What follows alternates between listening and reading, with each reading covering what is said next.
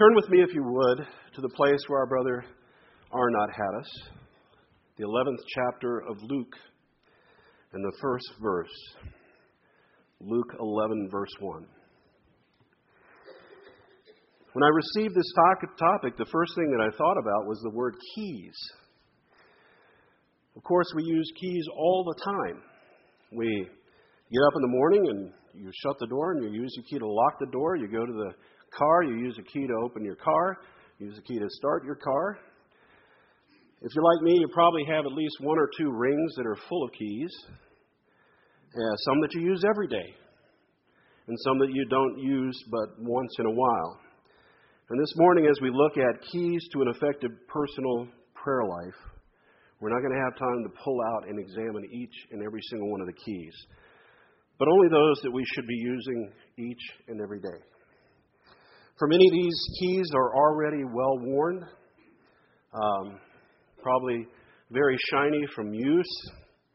Nothing new this morning, just confirmation of the old paths where the good way is. Harry Ironside says, if it's new, it's not true. If it's true, it's not new.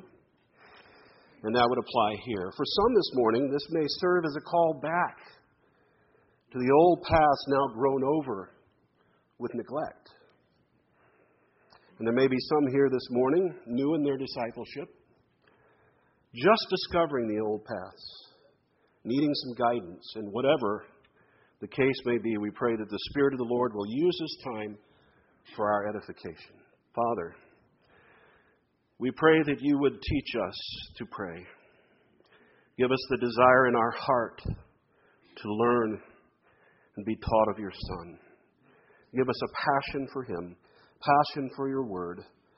And Father, teach us to be people who have knees that are well worn, and hands that are raised up in prayer often, and hearts that are very close to thee. In Jesus Christ's name we pray. Amen. Well, the first key, and it's the key that starts an effective prayer life, an effective personal prayer life, is understanding what prayer is and the purpose of prayer. Well, prayer is simply communicating with God, talking to him. As believers, we can pray from the heart, we pray freely, spontaneously, using our own words. We don't have to use thee and thou and things like that. Just from our heart, we talk with the Lord. The Lord speaks to us from Scripture through the illumination of the Holy Spirit. The Spirit then leads us to respond in prayer, talking to our Heavenly Father through his Son, the Lord Jesus Christ. For through him, we both have access by one Spirit to the Father. And the purpose of prayer, it's really the purpose of all things. The purpose of prayer is to give God glory and for us to be blessed by that. Prayer is for God's glory and for my good. Prayer centers our lives around God. Prayer positions us correctly toward God. It reminds us that he is our Father in heaven and we're not. It reminds us that we're needy and he's the one who meets all of our needs. He has all the power. And in our weakness, we turn to him and we find that he is all sufficient. We learn to know his presence, to be aware of his presence. And rather than stating a theological truth that he is omnipresent, he's present everywhere at the same time, instead we live in that truth, and it changes us. The psalmist said, "You will show me the path of life. In your presence is fullness of joy." 1 Thessalonians 5:16 through 18 says, "Rejoice always, pray without ceasing, in everything give thanks, for this is the will of God in Christ for you." This is what we do when we live our lives, when we operate in the knowledge of his constant presence. As the Lord answers our prayers, we see him working and moving things and accomplishing things for his will, for our good. And we, by the Spirit, respond to that, and we give him glory. And as He answers our prayers for others, they too see Him working and moving on their behalf. And they too respond with giving glory to God. We give to the Lord the glory due His name. I found that twice in the Scripture. Give God the glory that is due His name. He who glories, let him glory in the Lord. Prayer gives us an opportunity to give God glory as He gives to us His many blessings. So the first key to an effective personal prayer life is understanding what prayer is. It's communicating with God, talking with God, and its purpose, His glory and my good. Now look with me at Luke 11. Luke 11, verse 1. I appreciate our brother Arnott confirming some of the things that I'm going to say today. And we do need to be confirmed in them and hear them more than once. In Luke 11, verse 1, it says, "Now it came to pass, as He was praying in a certain place, when He ceased, that one of His disciples said to Him, Lord, teach us to pray as John taught his disciples." Now, I find this interesting, that even though the Lord had many disciples, that only one of them asked Him to teach them to pray. In the Gospels, the disciples asked Him many questions. We read, His disciples came to Him saying, or His disciples came to Him and said, questions like, don't you know the boat's sinking, we're going to die? Don't you know you offended the Pharisees? Lord, how come this demon didn't come out when we tried to cast him out? Lord, what is going to be the sign of your coming and the end of the age? So it wasn't that the disciples were shy at all about asking the Lord questions. And it seems that we're in a similar situation today. We ask the Lord to help us with the work. We ask the Lord to meet our financial needs. We ask the Lord many things. But have you as an individual really asked the Lord to teach me to pray? We can learn from this verse. Yeah, it's the introduction to the Lord's Prayer in the Gospel of Luke, which really should be called the example prayer, the model prayer. But this verse has some insights for us in its own right. Notice that John the Baptist, he taught his disciples to pray. And this disciple of Jesus, right here in chapter 11 of Luke, he saw something that reminded him that John had taught his disciples to pray. And what it was he witnessed his Lord praying. What a profound effect it had upon him. It prompted him to say, I want to learn to pray. Teach us, Lord, to pray. And one of the things I thought about was, surely if the Lord Jesus Christ needed to pray in His earthly ministry, we have an even greater need to pray. Beyond the model prayer, we can learn by looking into the prayer life of the Lord Jesus Christ. The Gospels don't give us a detailed biography of Jesus. John 21:25 tells us why we don't have a detailed account of the Lord Jesus Christ and His life. And that's because, and there are also many other things that Jesus did which they were written one by one. I suppose that even the world itself could not contain the books that would be written. And so the Gospels give to us all that the Lord wants us to know, all that the Lord knows we need to know about His earthly ministry, and they give us beautiful glimpses into His prayer life. But we might ask ourselves, why did Jesus pray? After all, Jesus Christ is God. He's God the Son. Why did He need to pray? Well, there are at least three reasons that the Lord prayed. First, He is my ultimate example. He's your ultimate example to follow. And so Jesus prayed as an example for us. Another reason is that He is the unique one. He is the Son of God, the Son of man, 100% man, and at the same time 100% God. And in that perfectness, in His perfect humanity, it was totally natural for Him to pray to His God. And third, the Godhead, God the Father, God the Son, God the Holy Spirit, they exist in perfect fellowship. And Jesus would pray to God the Father as a part of that perfect fellowship. And you know what? We have been brought into that beautiful fellowship by the Lord Jesus Christ. 1 John 1:3 tells us, truly our fellowship is with the Father and with His Son, Jesus Christ. H.G. Mackay writes this, what makes fellowship so important is that man was created to enjoy fellowship with his God, and undoubtedly did so in his unfallen state in Eden. But the entrance of sin changed all that, and the spiritual death which ensued from Adam's disobedience made such communion impossible.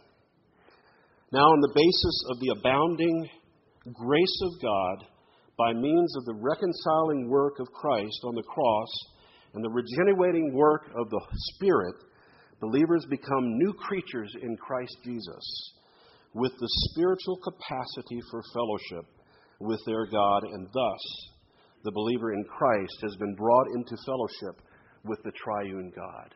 Does that take your breath away? Man. Fellowship is sharing, or joint participation, or communion. It's a two-sided relationship. Both the Lord and I are participating and communing together.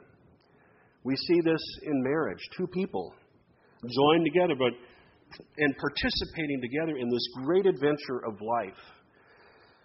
They're joined together because they love each other. And their love and their intimacy grows and blooms and flowers and flourishes because they spend time together talking and sharing their hearts. I love and know Sharon so much more today than I did 28 years ago when we first got married. No one has ever had to order me. No one has ever had to make me go home and be with my wife. It was because I had a desire to be with her. I wanted to have fellowship with her. There was a love, a desire there. And the same is true for our relationship with the Lord Jesus Christ. When we're born again, when we begin this great adventure of real life, this great adventure of true life, everlasting life, abundant life, we've been joined with Him, and our lives are hid with Christ in God. He knows us, and we know Him.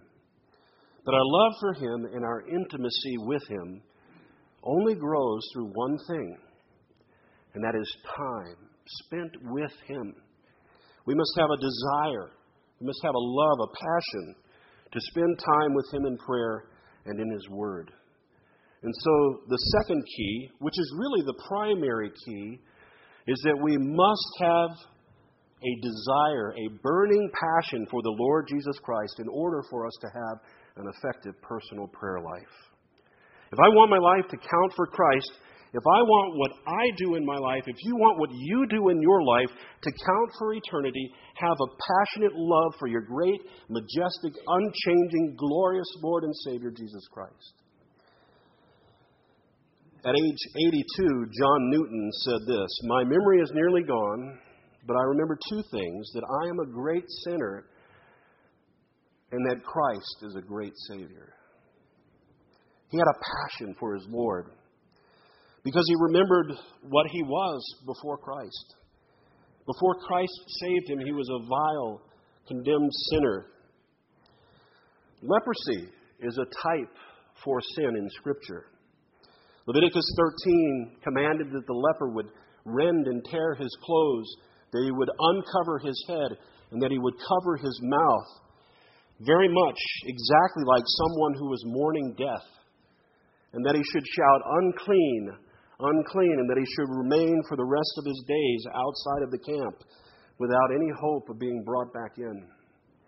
He was ruined.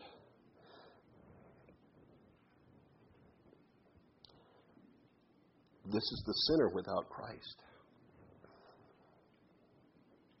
Dead in his trespasses and sin, without hope, ruined. Jeremiah 17:9 tells us, "The heart is deceitful above all things and desperately wicked. Who can know it?" Who? What's the answer to the question? The answer is the Lord Jesus Christ, God, the Lord. And even though He saw my rebellion, the rebellion of my will balled up in a fist, as it were, shooken at Him, And even though he knew the vile darkness of my sinful, corrupt heart, and even though I was a filthy, vile creature, bent and broken, destitute and diseased, who justly deserved nothing but death, separated from him for all eternity in hell, where the worm never dies and the fire is never quenched. But still, God demonstrated his love toward me in that while I was still a sinner, Christ died for me. When I finally saw myself as a vile sinner and under the conviction of the Holy Spirit understood that I was condemned, that I was under judgment, it was then that I turned and I finally saw the cross, and I was stunned. I knew he died on the cross for the world. I could comprehend that, but I hadn't comprehended the fact that he had died for me. He died for my sin. And for me, that was stunning. Shortly after his conversion to Christ, Charles Wesley was ministering the gospel to the men who were condemned to death at London's Northgate prison. In one cell, he came upon a desperate slave sentenced to death for robbing from his master. Wesley recounts, I told him of one who came down from heaven to save lost sinners, and him in particular. I described the sufferings of the Son of God, his sorrows, agony, and death, and he listened with all the signs of eager astonishment. The tears trickled down his cheeks while he cried, What? What? Was it for me? Did he suffer all this for so poor a creature as me? And I found myself overwhelmed with the love of Christ to sinners. It was after this that Charles Wesley penned, And can it be that I should gain an interest in the Savior's blood? Died he for me, who caused his pain for me, who him to death pursued. Amazing love, how can it be that thou, my God, shouldst die for me? No condemnation now I dread. Jesus and all in him is mine, alive in him my living head, and clothed in righteousness divine, bold I approach the eternal throne and claim the crown through Christ my own. He died for me. He rose again for me. He is exalted for me. For me. Yes, for me. Amazing love. An amazing Lord and Savior. He loved and gave himself for me. In faith, I asked the risen Savior to save me. And you know what he did? I have redemption through his blood, the forgiveness of sin. He gave me his righteousness. He gave me his life. He gave me the power to say no to sin and yes to serving him. He's promised me heaven, and not just heaven, heaven with him, to be with him. He did all of this for me. This is my story. This is your story too. It's the story of all who've come to the Lord Jesus Christ in repentance and in faith. And like the Samaritan leper, we glorify God and we thank the Lord for saving us. We love him because he first loved us. Paul tells us, for the love of Christ compels us. The love that Christ had for Paul compelled him to risk his life to tell the world about Christ's love for sinners. Paul never recovered from the marvel that he was accepted by the Lord Jesus Christ, despite the fact that he persecuted and killed his people. The reality of Christ's love was the most powerful motivation in the life of Paul. And for many years I had the idea that it was my love for Christ that should motivate me to serve Christ. But Paul says our motivation is found in Christ's love for us.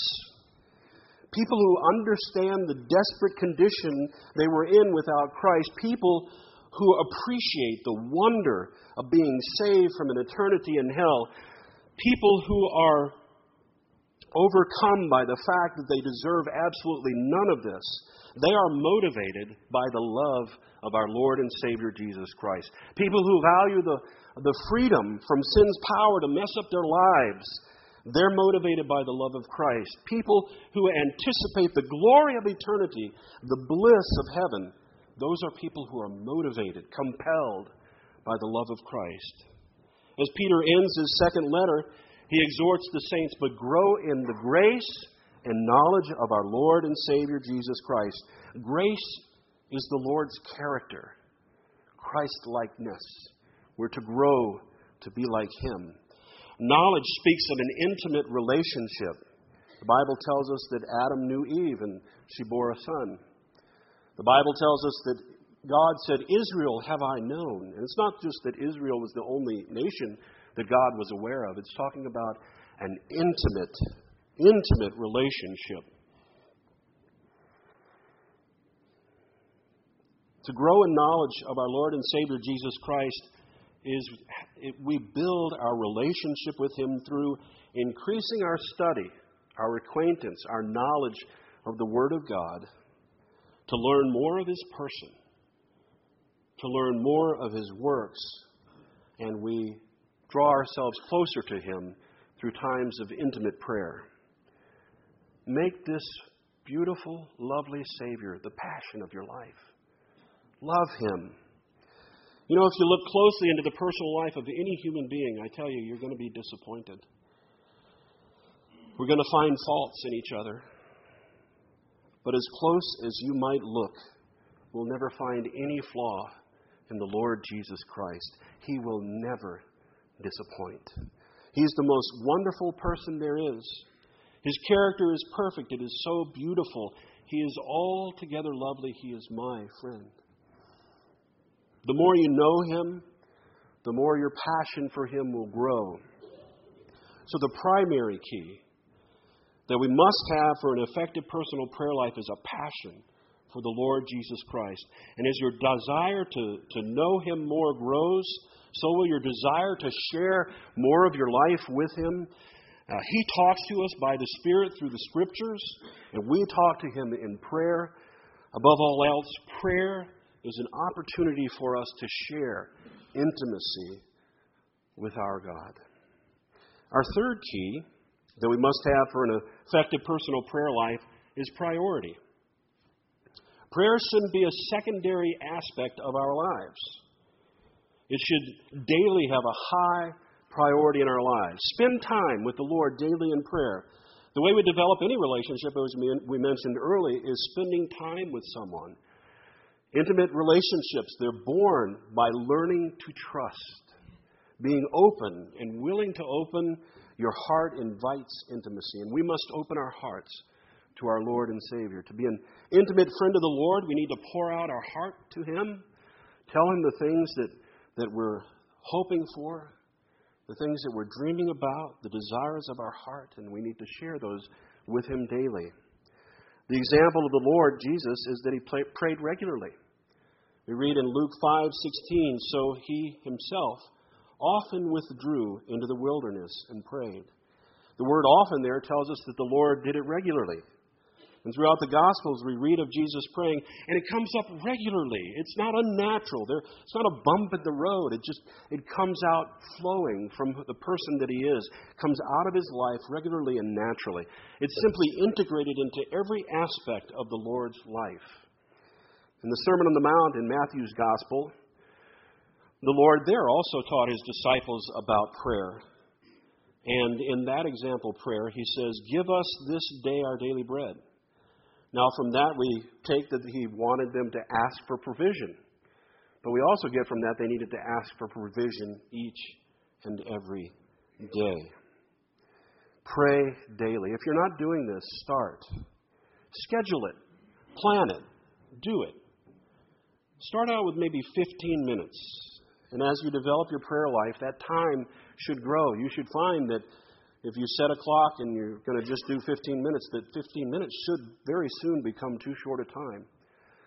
At a minimum, you should increase your prayers maybe to at least an hour a day of intimate prayer with the Lord Jesus Christ. Find the time that is best for you. Some people say pray in the morning. Some people say pray at night. There are some people who do both. If you're able to, that would be good. But find the time that is best for you and for your life. Our hearts should long to be with Him. We should long to be with Him no matter what the circumstances are in our lives. I was too busy to pray this morning. Well, that shouldn't be. Shouldn't be. By spending time with our Lord in prayer, we learn of Him, we learn of His ways, and knowing God leads us to rest in the assurance of His ultimate goodness for us, despite the circumstances that we see around us. Habakkuk 3:17 through 18 says this, "Though the fig tree may not blossom, nor fruit be on the vines, though the labor of the olive may fail, and the field yield no food, though the flock may be cut off from the fold, and there be no herd in the stalls, yet I will rejoice in the Lord.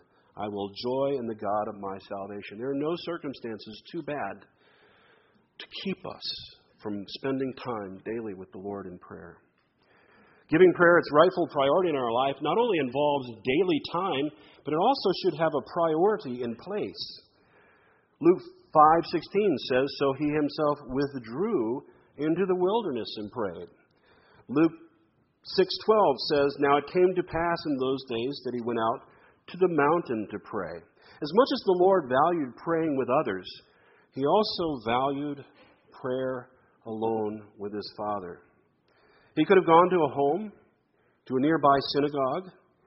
If He were in Jerusalem, He could have gone to the temple to pray.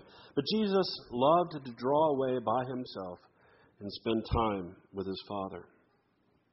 The Lord in Psalm 46:10 tells us, "Be still and know that I am God." It's important for us to be still before the Lord. And the only way we can do this is to find a place of solitude, a place where we can be alone with our God and commune with Him.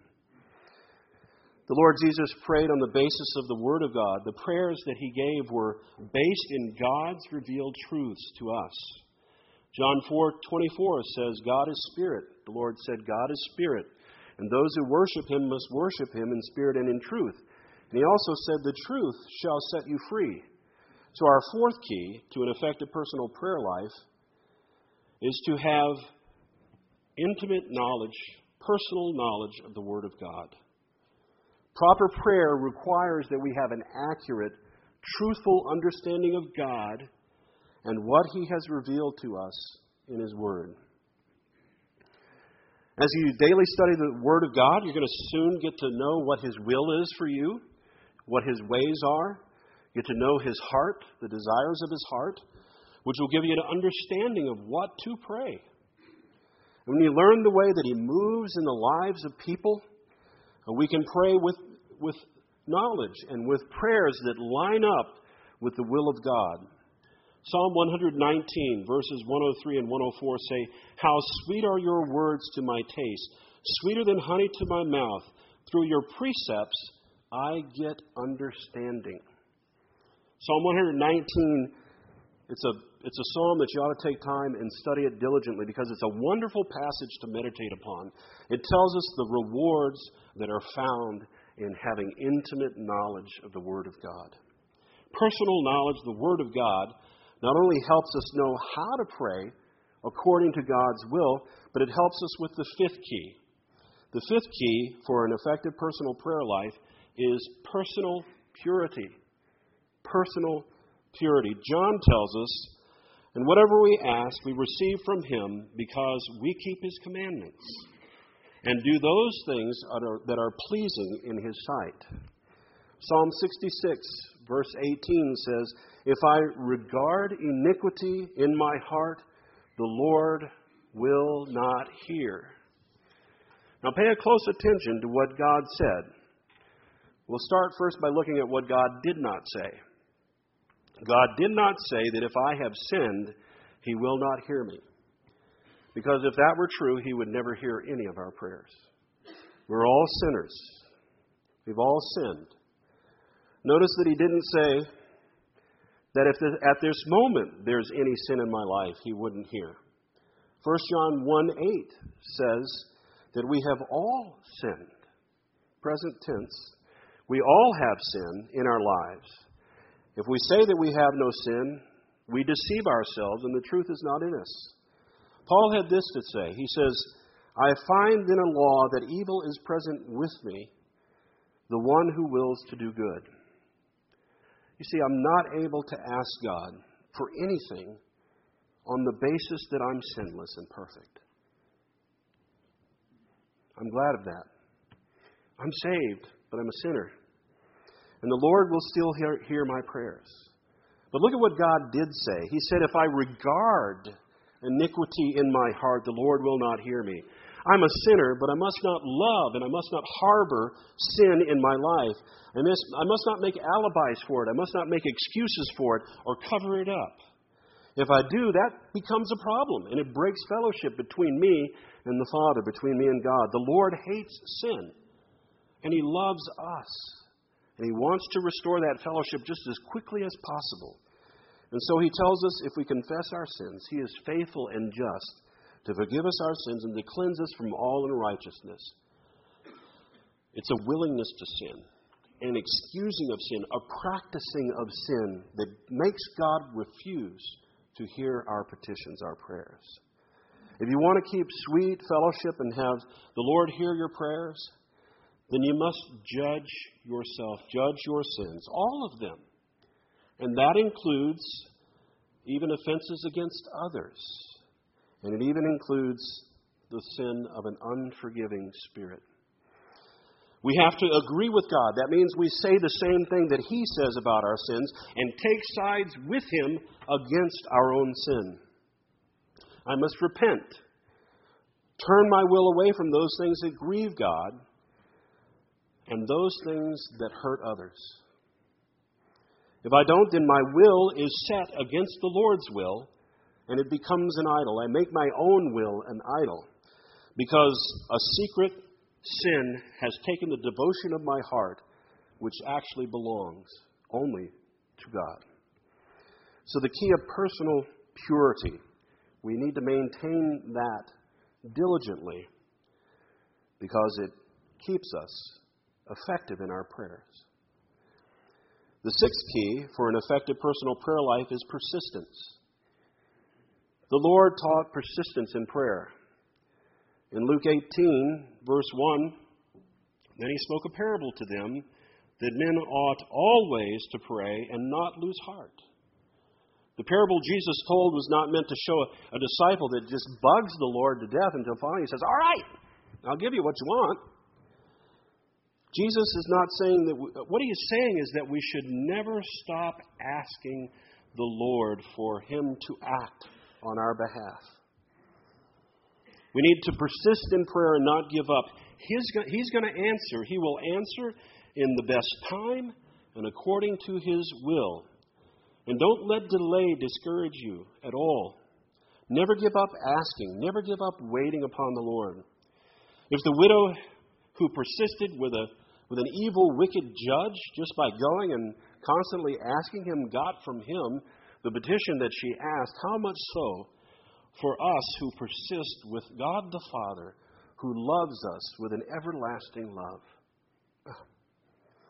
He'll always answer perfectly. He answers in several ways. He answers yes. He answers no. He says wait. Sometimes he even says, I've got a better idea. The Lord Jesus knew that not all of His prayers were going to be answered as He expected.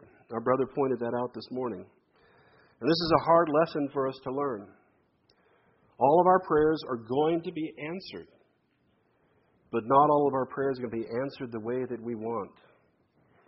We see this as our Lord cried out to His Father from Gethsemane. 3 times He prayed for the Father to allow this cup to pass. But the Son desired the Father's will to be done. Yet not as I will, but as you will. We need to understand what the Son understood. The Father is in charge. The Lord Jesus Christ displayed that fact in His prayer life. In the model prayer, He told us to pray, your will be done on earth as it is in heaven. we should never stop praying for God to act on our behalf. So the keys to an effective personal prayer life: a personal understanding of what prayer is, communicating with God, its purpose, His glory, our good. The primary key that keeps it all going is our passion, our love for our Lord and Savior Jesus Christ, who is altogether lovely. Priority in time. It should be given priority, and it should have a priority in place, a quiet place where we can get alone with Him. Personal knowledge, number 4, of the Word of God. Study it. Look for Him there. He'll reveal Himself to you in His Word. Personal purity. Maintain that. Maintain that with all of your heart. I can't remember who said it, but someone said this book will keep you from sin, or sin will keep you from this book. Be in it daily, and it will keep you pure. And that's a problem in this century, in this time, especially for men. And then last, persistence. Do not stop waiting on the Lord to act on your behalf.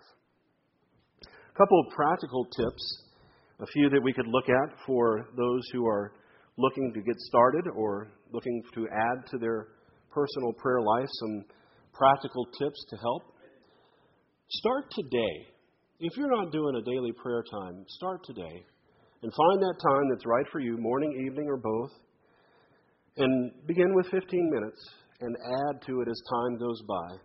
Make your goal at least an hour, And pretty soon you'll find that you might even be blessed with a time of a season of prayer all night long. Find a quiet place away from distractions so that you can concentrate. Here's a little thing. Turn your phone off. Get where you don't get disturbed by the phone. The pressures of this world, unless someone's dying and you're a doctor, it really doesn't matter. Pray the same time each day as you can, if your schedule allows you. Some people are on swing shift, but if you can, schedule it as a daily appointment, your appointment with the Lord. Put it on your calendar. Put it on your day planner. Make it like an important appointment that you have with a business colleague, and keep it every day. A couple of things. Pray aloud. If you're having trouble staying focused while you're praying, pray aloud. That makes you concentrate on forming sentences, and it'll keep you alert, help you concentrate. You could stand. If you're having trouble sitting or kneeling, you can stand. That might help you stay more concentrated. For me, I actually write out my prayers in a prayer journal, and that helps me to stay concentrated and focused. There's a lot of folks that I know here who do that, who journal their prayers every day. And it's a wonderful thing because you can go back and find one from a couple of years ago and read it and just see how much the Lord has blessed you since that time. Have a notepad nearby so that you can jot down different things that come to mind while you're talking to the Lord, things that may take you off on red wheels and take you away from prayer. Just write them down to get them out of your mind and then go back to your time of prayer. Get back to the prayer, the time of intimacy with the Lord. You don't want anything to distract you too long there. Make a prayer list. Keep a prayer list of prayer needs. You can list them in categories like missionaries, the assembly, salvation, finances, health, different things like that. Or you can take your list and just divide the number up into 7 days and have each request prayed for on one day throughout the week. Or if you're someone who develops a long time of prayer, you can pray through the prayer list every day, the same prayer list every day. One thing that is helpful are the books that give you the names of missionaries and full-time workers that can help you to pray. Divide those up throughout the week and pray for them, or the month, and pray for missionaries and full-time workers. And the last little tip that I have for you, and this is one that lots of people use. I happen to have been given it to me shortly after I was saved by my Sunday school teacher, and he taught our class to pray using the acronym ACTS, A-C-T-S, ACTS. And it orders the subjects or the way you would move through your prayers in the subjects, the topics that you would pray about. A for ACTS, the A stands for adoration, to adore God, to worship Him, to pour out our praises to Him for who He is, our Creator, our Sustainer, our Redeemer. And just like the woman who took the alabaster box and broke it upon him, we're not looking for anything from him during this part of prayer. We just want to give to him and let our mouth and our words bless him. And then the C stands for confession. Time for us to judge our sins, to agree with God about our sins, to say the same thing that he says about them, to repent from it, and to turn away our will from those sins. And we remove those things that hinder our fellowship with the Lord. And let me make a note here. There's some people that like to turn it around and make it the word cats, C-A-T-S. And they begin their time with confession and then go into adoration. So it's a personal choice. I prefer to begin focusing on my Savior rather than myself. So acts or cats. So confession, a time to judge your sin and confess them, agree with God with them, and take sides against him, the sins with him. And then thanksgiving.